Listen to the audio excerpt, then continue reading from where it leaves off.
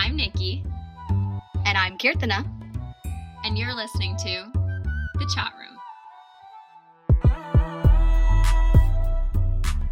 You know, it's funny. My first memory of doing something at night without my parents is actually going to a musical. I went to Pirates of Penzance. Is that a musical? Or did I make that up? That's okay. A musical. It's a pretty famous one. So you picked a good one. Oh, really? I'm like, so wow. I must sound like such an amateur. I didn't even know that. So I went to see that in fourth grade, and I remember having to ask my parents to sign that permission slip, and I was so nervous. And I think I lied to them saying it was extra credit. Like if they let me go, I'd get extra credit in the class. This instantly goes back to exactly the conversation we had last week. Clearly, this podcast is meant to be some sort of confessional. These are my confessions. You know what's so sad, though, about that musical? I don't even remember it because I was sitting there like so excited that I was just at a nighttime field trip away from my parents, and I don't think I even paid attention to what was happening. It's probably fine that you don't remember Pirates of Penzance. It's not like it's Hamilton, okay? True. I remember Hamilton very well. This week's guest, speaking of theater, does incredible work in theater. And I'm so excited that we get to share this conversation with everybody. Yeah, Rehana's so cute. I don't even know if she'll get offended that I said that. This week's guest is the acclaimed and celebrated playwright, Rehana Lew Mirza. Rehana's plays include Hate Fuck, A People's Guide to History in the Time of Here and Now, Soldier X, Tomorrow, Inshallah, Neighborhood Watch, and Barriers. Be honest, you just wanted to say fuck.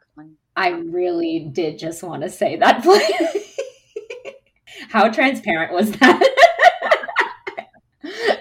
Everyone's going to be like, did you hear Nikita said the F word on her podcast? I'm not. Like, it was part of the play, Auntie God. I just imagined you saying hate fuck with a smile on your face. No, I went hate fuck.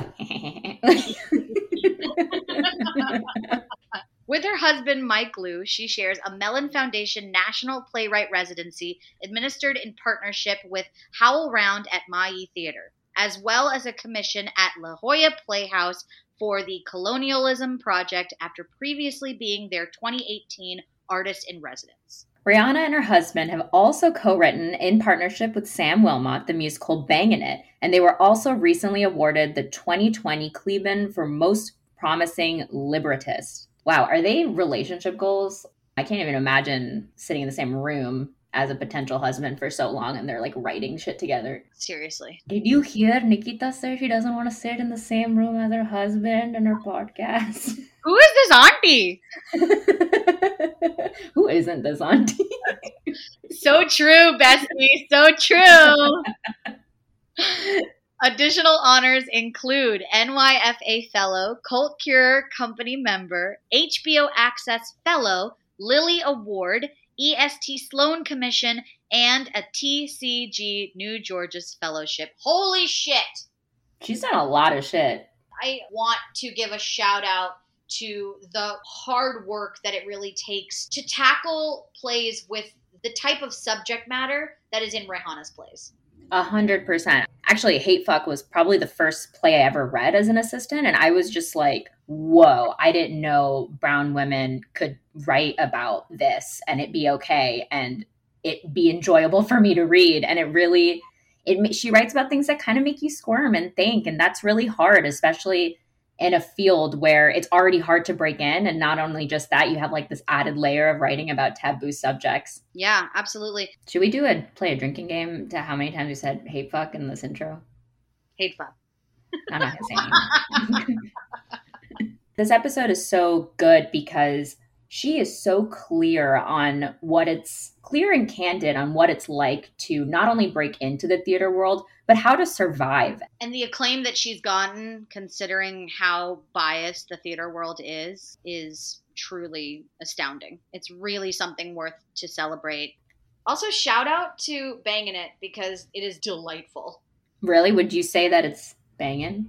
I hate you. Hate fuck. Hate fuck. We are 13 years old.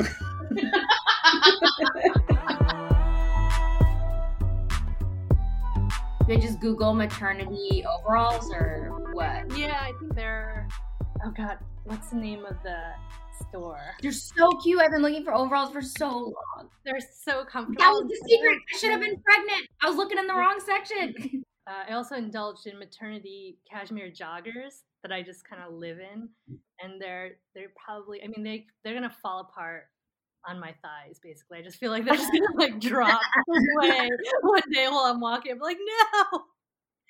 That's the key, huh? You gotta wait till you're pregnant so that you can justify indulging in said items.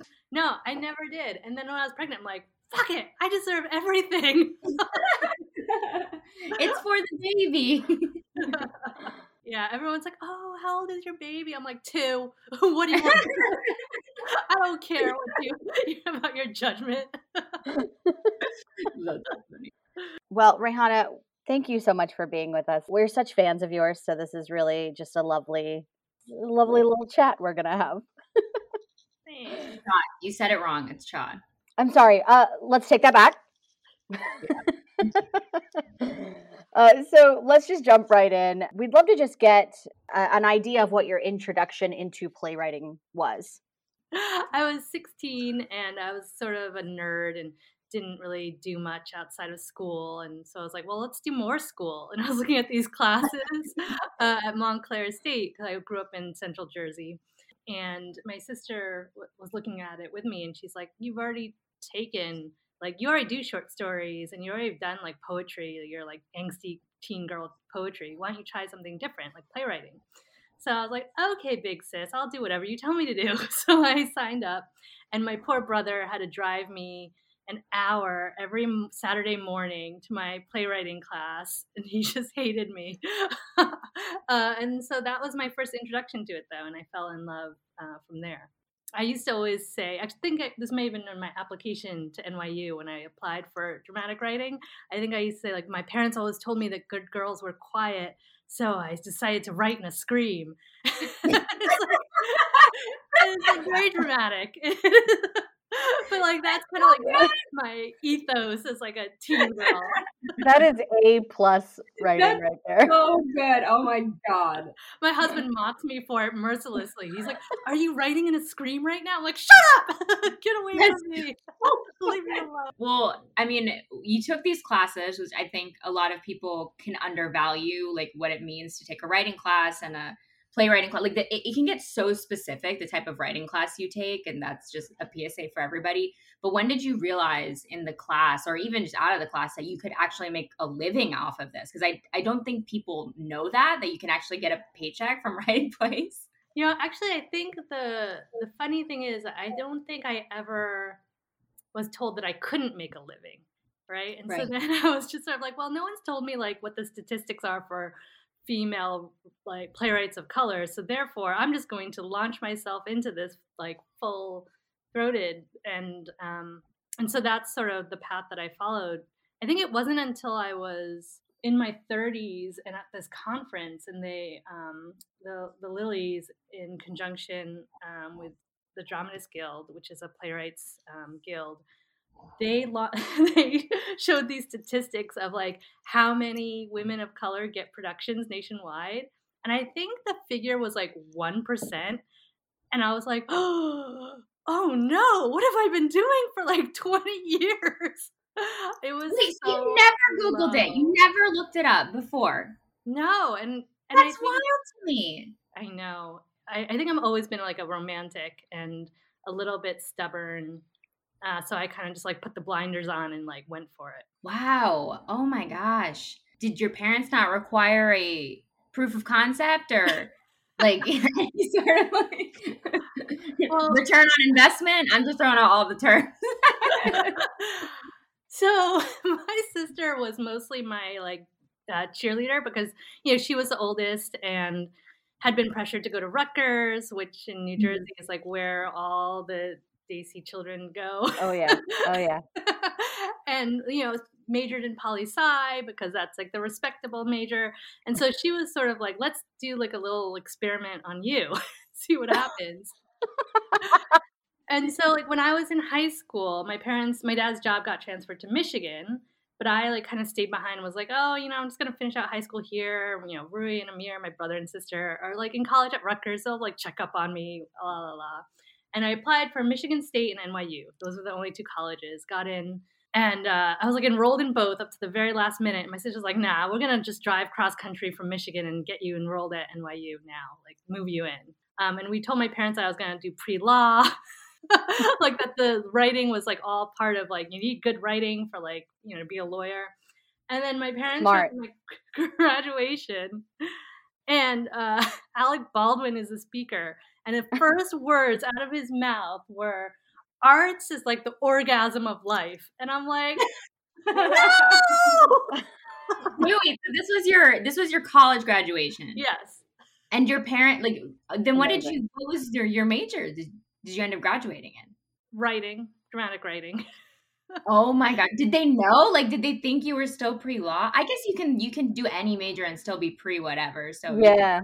Yes, that. I think that they follow the rules of like, when it's a problem, like we'll step in, I guess, like as long as it's across that bridge when we get there mentality. Yeah. I think they were probably yelling at my sister a lot, is what I imagine. Okay, this sister is so clutch. I need this sister in my life. Like she just always pushed you to take the risk because she never felt like she could, as opposed to like being resentful that you can't take the risks. Yeah, absolutely. I mean, she was definitely like fundamental in my playwriting career, even because when I graduated, she moved in with me and we started a theater company together. So she was. I was going to say, we want to tell everyone what Ruhi does now. Yeah. She pretty much does like all of my, she does all of my work, basically produces everything. So. And what's a theater company? Like what does that mean when you two start a theater company together? Well, it was interesting. Around that time period, we were just meeting a lot of actors, like a lot of South Asian actors, and we really wanted to like form a community and like meet as many South Asian artists as possible. Because it just felt like that time period of like, it felt like it was time to start showing more South Asian stories in the world. Yeah. There's so many of us. And so, what it involved, like she did all the business stuff. So she formed the 501c3 and like did the LLC paperwork. It was a really good division of labor because she just kind of did all that back end and did the producing side. And I did sort of like the outreach and I set up the mailing list and things like that. I used to like go out and just like give people postcards and be like, sign up, like all of those things. And we just did our first production of one of my plays, Barriers, I think like right after 9/11 had happened. And it was like a play about 9/11 and just like for the community to come together and like have those audiences, like we were just like all sobbing every performance. It's like the way our identities were sort of dictated to us and sidelined and identified and sort of flattened in a lot of ways felt really isolating. And so to have a community that sort of breathe together and like witness art together, I think that's so important. That's something that only theater can offer, which is part of the reason why I love it so much.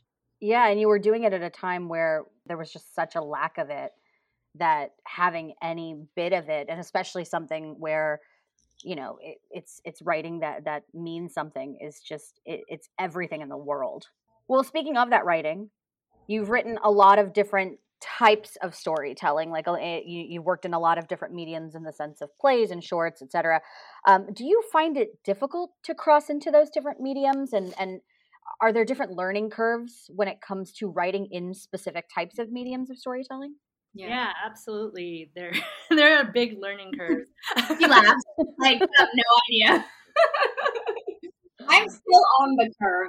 I have like crashed and burned like so many times. I just find it hilarious when I like look back and it's like, ooh, I should be roadkill right now. How am I still going?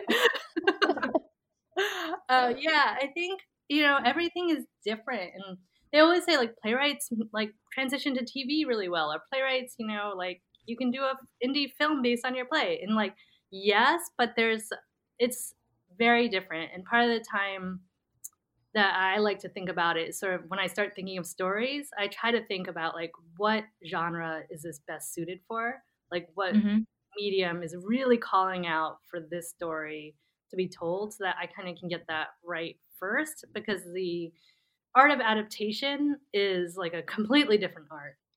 Yeah. And even when you're working straight in within that genre where you're like, okay, this is going to be a film and I'm going to write it like a film, it's still like you have to click a different side of your brain to be like, okay, film brain, get working.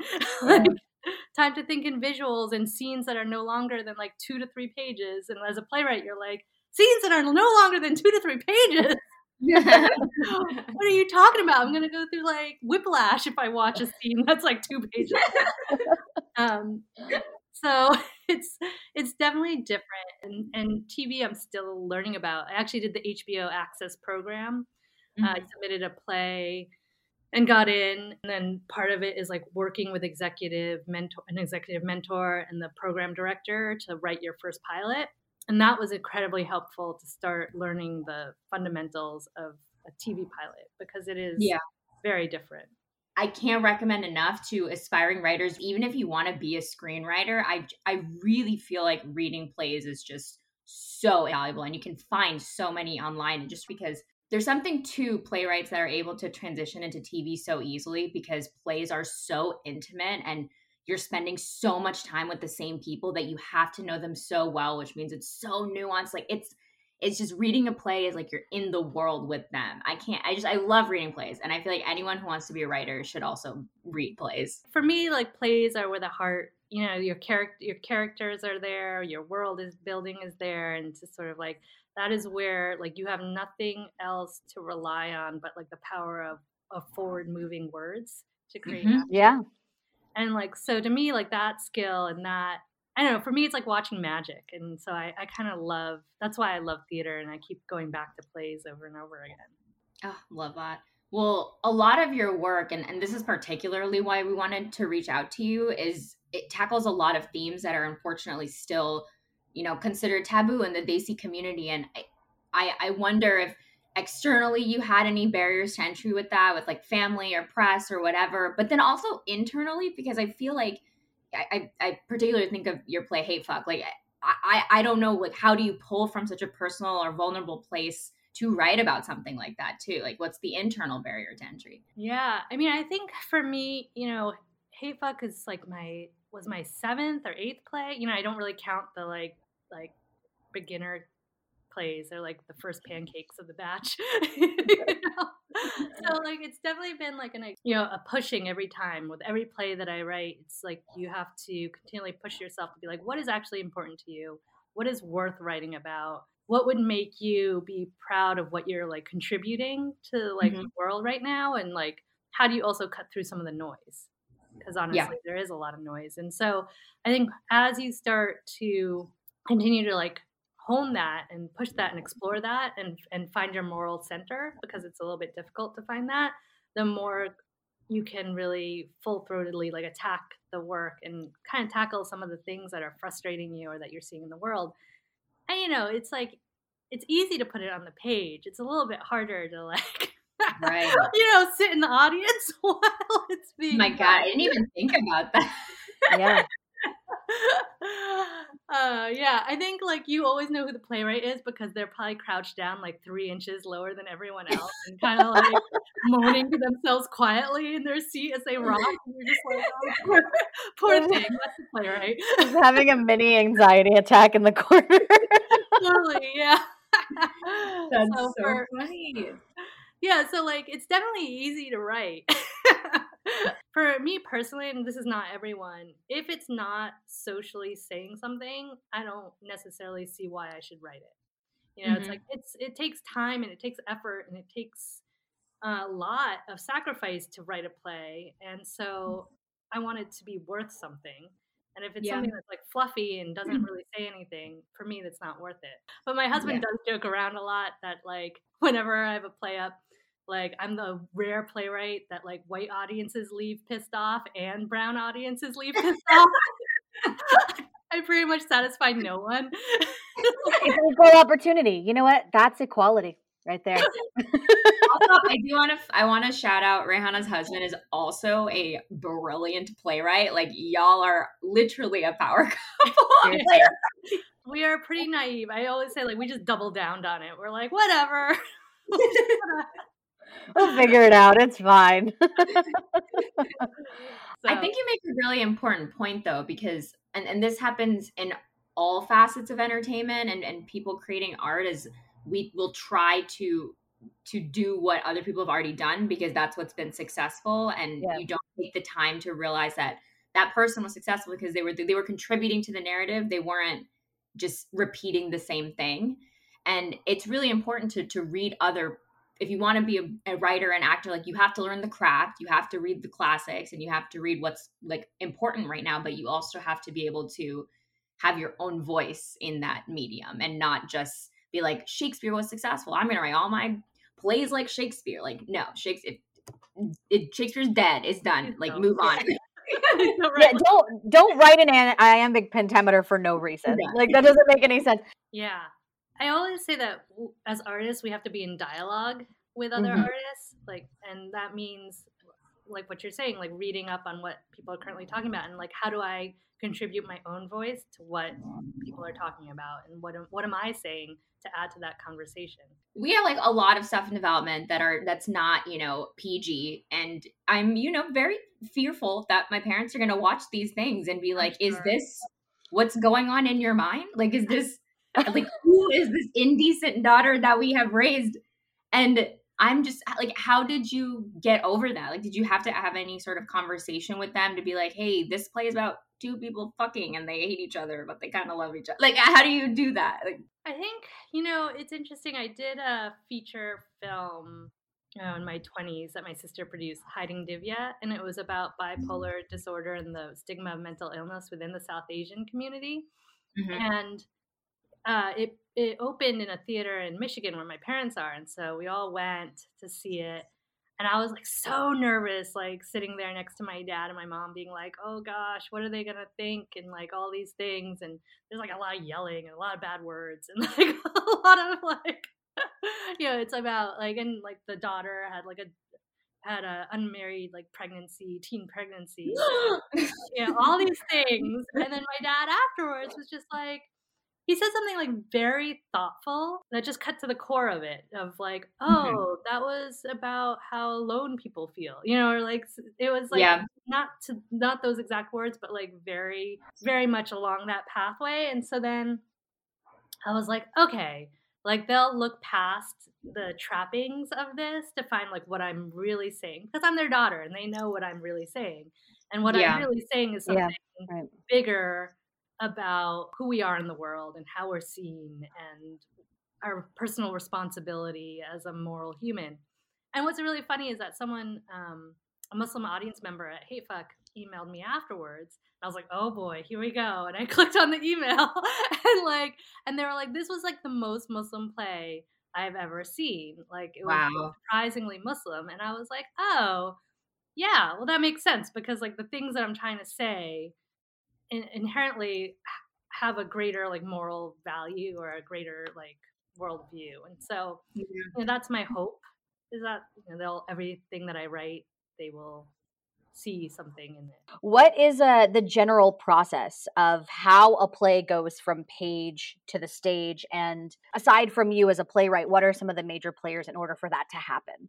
So yeah, you have to write the play, and then once you have it, step one, you have a play, or you think you do. Oftentimes I'm like, is this a play? And then I'll hear it, and I'll be like, oh, good, it's a play. So like, I've been lucky in that I found like a lot of development homes, and for me, like, it's not really a play until you hear it with actors or you hear it out loud. And so various ways in which I've heard it out loud is like, sometimes I'll bring in pages to writers groups. So I've been part of like the MIE Writers Lab, where I'm a playwright in residence, or I've been part of Primary Stages. And these are all theater companies. And oftentimes they'll have like offshoots of writers groups. So I'll bring in like 10 pages or like the whole play, and we'll just sit around as writers and hear it out loud. I did it with the Lark actually over Zoom. So actually Zoom is like pretty easy too to like do it. And then once you hear it and you start rewriting it and get feedback and you feel like it's in a really good place, that's when you start sending it out to lit managers. And lit managers are at bigger theater companies. So they're across the nation. There are all sorts of theater companies. And there are lit managers who are there to like read your work. And so like I would go see shows at like theater companies and be like, oh, this theater company produces work that feels like it would be similar to mine, or like Right. they would be receptive to my work. Like Playwrights Horizons or or Second Stage in New York, I was like, oh yeah, they seem like they would do it. Whereas some of like the more like downtowny stuff, I was like, oh, maybe not so much. Like, Right. So it's like identifying which theaters like you can be friends with, I guess. And then a lot of the times actually with lit managers, I would get coffees with some of them just to like get to know them and they would get to know me. Like I think with Natasha Sinha, who's like a really great, she's not a lit manager, but she's actually a producer in her own, an artistic producer. But like we grabbed a coffee with her just to get a sense of like, hey, what's the theater like? Would they be receptive to my work? Like, how can we get to know one another? Because it's like a long journey. Once it gets to the theater, if they're interested, sometimes they'll do an in-house reading with actors and like, private, and you're like, it's like an audition. And you're like, oh my God, they're listening to my play. I hope it goes well. And then you have one of those. And then if they decide to produce it, they'll produce it usually in the next season.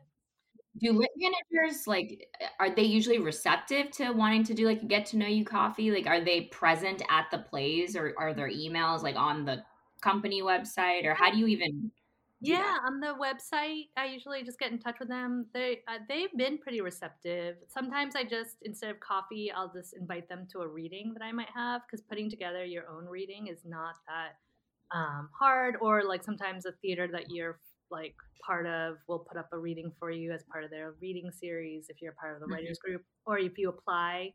Sometimes there's a lot of submissions that you can apply to for like development opportunities. Right. So if there's the big ones are like O'Neill, which has like a summer development conference, or the Lark Development Center has their like annual playwrights festival. So Right. there's a lot of readings that you could do that you then invite the lit managers to as well. So there's context for your work, and then you can grab coffee, like follow up like a couple weeks later and be like, hey, I saw you saw my play, would love to grab a coffee and discuss it. Do you just write one play and you're like, this is it, this is my heart, let's go full swing? Or is it worth it to have kind of a repertoire of work before you approach these lit managers? Because maybe they respond to you only that one time and you don't want to blow it. Or if you have a play, it's fine to invite them to that reading, but like make sure that play is as far along as its development as you think it's going to go, because like they're not going to come to several readings of the same play. It's going to be like they'll come to one reading of your play, so you don't want that to be the first time you're ever hearing that play out loud. So you really want to make sure your play is in the best shape as it can. And so like what I figured out in terms of my process, like I'll read it just amongst like friends the first time, and I'll read it again maybe like with different friends the second time, and then I'll have actors, and then I'll have different actors, and then then I'll invite audience members. Like so it's like this like slow, and then I'll invite, after I've maybe had like 2 rounds of audience members, then I'll be like, hey, check out this play I have. It's brand new. I wrote it. It's brand new for you, The moral of that story is Rehana has a lot of friends, and a lot of I run through people a lot. They're like, "Oh my God, I can't go over her place." You have friends that are like, I'm a round 3 friend. I'm not a round 1 friend.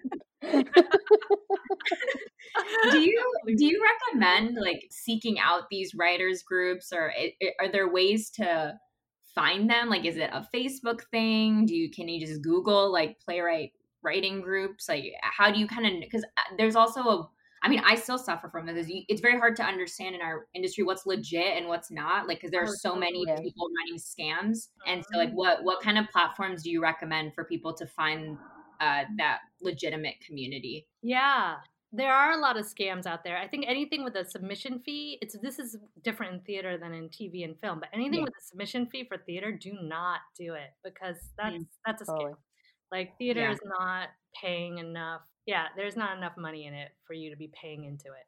I was just Googling this one site that there's a playwright, Orrin Squire, who wrote for This Is Us, actually. And he does a blog, like a email every month of all the playwright opportunities that you can sign up for. And so it's like just like really great like playwright community thing. And I think that the site is sixperfections.blogspot.com. Oh, that's awesome. That submission fee is really helpful to know because Yeah. like on Reddit and stuff, people are always talking about how like there are starving artists who will save their money just to submit to these things, and they don't even know who's reading them or if they're even being read. Yeah, I mean, I think there is like one or two exceptions to the rule, and the only exception to that rule is the O'Neill, which I had mentioned. But I think that they've started like maybe a scholarship fund for those. I'm not 100% sure, but like it might be, and maybe Bay Area Playwrights Festival. Like I've been kind of like they also might have a scholarship fund, but those are the two that I'm like, well, they're legit. But most of the time, like I think there's like a lot of fees for no good things. Yeah. Can we actually go back just for a second? We did the play portion of the just getting the play ready before you get it to the stage. Just if we can quickly just talk a little bit about how it's then produced to get onto the stage portion. Right. That part is the doozy. Okay. That's like the less like I was part. trying to avoid that part of the process. I want to keep things positive, happy. You really want to go into production where everything goes to die? No. This is all. We're going to talk about this as a hypothetical best case scenario in all aspects. That's how we'll look at this question. And, it's funny. Like different playwrights have different skill level, like are skillful in different things, and so like, it's fun. And different playwrights love different parts of the process. Like I know a playwright who loves tech for some reason. They love to like sit there, and tech in a theater show is like watching paint dry. In my opinion, I was like, I'm not necessary for this. Like this is where the director just tells the actor like, move here. No, actually here. No, actually, let's brighten that light. No, can we hear that sound cue again? Okay. I'm just like, oh my God. They literally say the same line of your play over and over again. They're like, hi, take it back. Hi, I'm. Oh my God. Please, no. Don't take it back anymore. You're like, I hate my words now. The 27th time you hear it. I say like the first 2 weeks of rehearsal are magical. And then around week 3, you're like, this is never going to come together. Like, it's not working. And it's all part of the process, but I'm a very like goal-oriented person. So I can't like just sit and enjoy the process. I'm just like, oh God, are they always going to be like this? Is it always going to be like a freaking paper clip hanging a curtain on this like rod? Like, where's my real curtains? Where's my real sofa? Oh my God. Boxes. Well, and in the playwriting world, because in features the director kind of runs the show and the writer takes a backseat. In TV, the writers kind of run the show. Who's doing that in the theater world? It's definitely a collaboration in the theater world. So it's it's dependent also on the project. But if it's a new play, a world premiere of the play, the playwright and the director sort of have to figure out a language together, and that's the most challenging process of theater, because if you and your director are not on the exact same page, it's going to really show in the stage project. So that's why it's so important to find a director that sort of gets you and gets the play. And a lot of these developmental readings are sort of for that process of like, A, finding a director that works, but B, also developing that language with the director over time. Because like once you get to production, there's really very little time to start developing that communication method. So you have to do it beforehand and figure it out. Do you, as a playwright, like when you take your play with the lit manager to that particular theater, and they say, okay, we're going to produce it, do they usually have like directors that are in-house that they like to work with? Do you get to have any say in that? Or is that something that maybe is as you get more established in the playwriting world, like how does that process work to make sure that you're getting a director that you feel like you can work with? Kirchner, you're just poking holes in all the front parts of theater. You're like, hey, what's this over here? This looks like really messy. I'm sorry. Casting, but she's also a detective. She's like, I bet you've had problems. So the theater, obviously, they're putting in a lot of money into your theater production. They're going to have opinions on the director, and they want a director who can handle the production aspects, which is a lot. And as a playwright, you want a director that you can work with well. And it's best when, the theater knows that person and loves that person. And then you're like, yay, happy ending. Like, case closed. I'm working with this person. And then it gets a little more fraught when they're like, who? Who do you want to work with? Ooh, I don't know. And sometimes the theater will set you up on coffee dates. So similarly, they're like, well, here are a list of like 3 directors I want you to consider. Go and have a date with them. And usually this is like, this is usually before production. So this is like you're going to be doing a reading.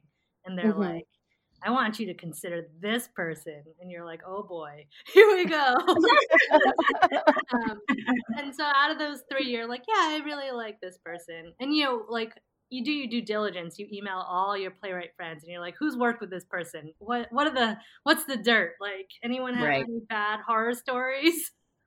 And they're like, and that's how you kind of. And they're like, yes, because everyone has. And then you have to weigh how bad that horror story really is. If it's something you can live with, right? It's like really bad. Yeah, is it an inconvenience or like a full on travesty? It's just like what's the scale here? Yeah, exactly. And then usually you kind of stick with that director like for the ride. Usually, so once you decide on them for the development read, like with Bangin' It, our musical, we had a Rhinebeck reading with one director, and then when we got to Springboard, which was a dance workshop, the producers of that, sat us down, like had a list of names, and we met with some were and also like you have to deal with availability. So like a lot of directors are like, sorry, booked till 2025. See you later. Yeah. Well, at this point, they really are. Yeah. Yeah. And then we got on a director that we liked, and we've just been kind of working out like language, like, like, oh, hey, this is what's important to us. Oh, hey, we feel like you staged that scene like not quite as how we intended it. And like, so we've had the luxury of like having that conversation over time. And that's really important because like, no director is going to know what's in your head like 100% of the time. And so you have to really just kind of hash it out and figure out like how it's going to work and give people opportunity to play and fix and change and and same on it's a give and take on that end. Yeah, part of being a writer is being precious about it while you're writing and making sure it's so personal, but realizing that changing what you've written is part of the process. And you got to move the furniture around in the room before you figure out what the right arrangement is. And that's just like, that is a personality trait you need to be okay with if this is the career you want to have. Totally. Are there playwrights that are like Aaron Sorkin-y in the sense that like he now is like directing stuff that he writes? Like, are there people like that? Aaron Sorkin-y? I was like, where is she going with this? No, because like he wrote. No, he wrote the Trial of Chicago 7. He directed it now. That's what I mean by that. It's rare that playwrights direct their own work unless they're sort of like a auteur, like Young Jean Lee. Right. Like a tour, but then even when she goes to bigger theaters now, gets a different director. Like when she had her second stage Broadway run, it was not directed by her. So it's sort of an interesting case. Usually it's downtown folks that are able to do that because there's just more of like a little bit less risk, or actually more risk. Like downtown is willing to embrace more risk. Right. So I think it's just like, it's funny because I would direct my own film or maybe even TV show, like with like a little bit more like experience.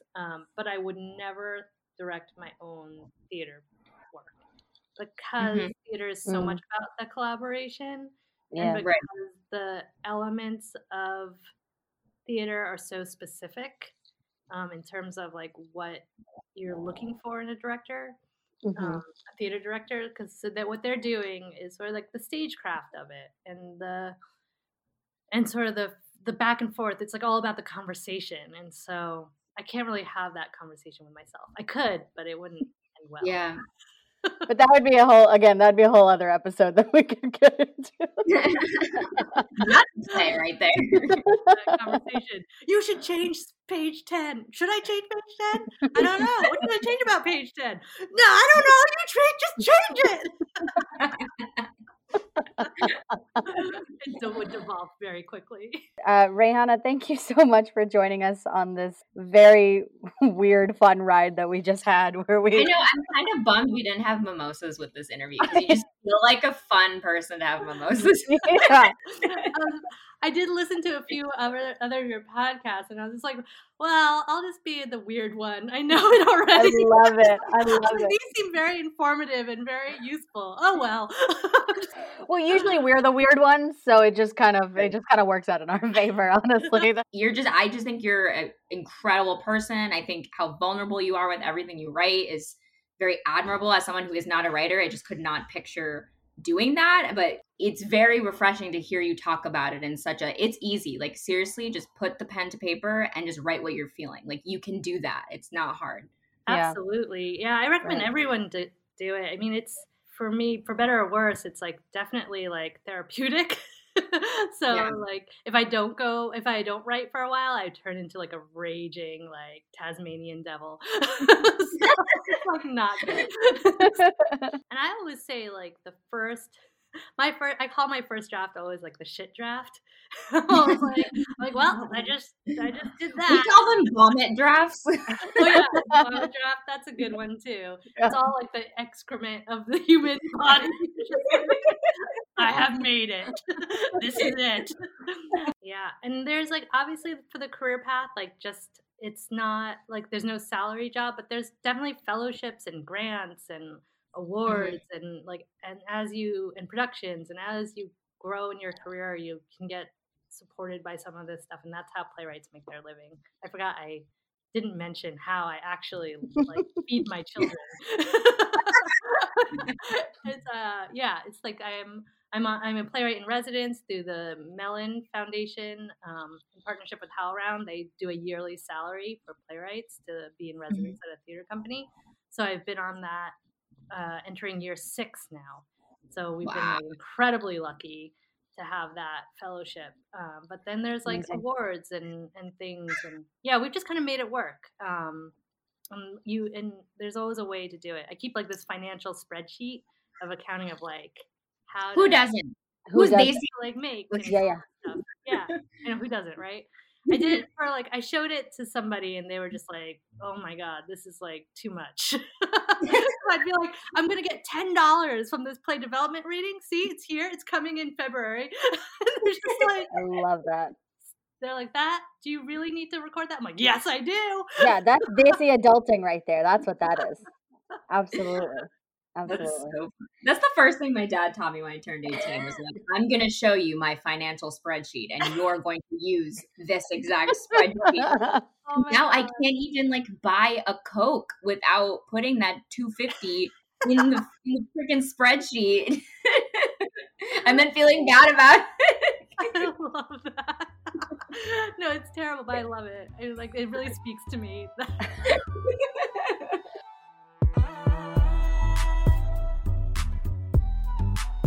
The Chat Room is hosted by me, Nikki Menon, and me, Kirtana Sastry, in partnership with Brown Girl Magazine. Pallavi Sastry is our consulting producer. All podcast artwork is created by Aishwarya Sukesh, and opening music is by Sridhar Bamripati. Special thanks to Trisha Sakujawalia. Please subscribe to The Chat Room on Spotify, Apple Podcasts, or wherever you're listening right now. Thanks for tuning in.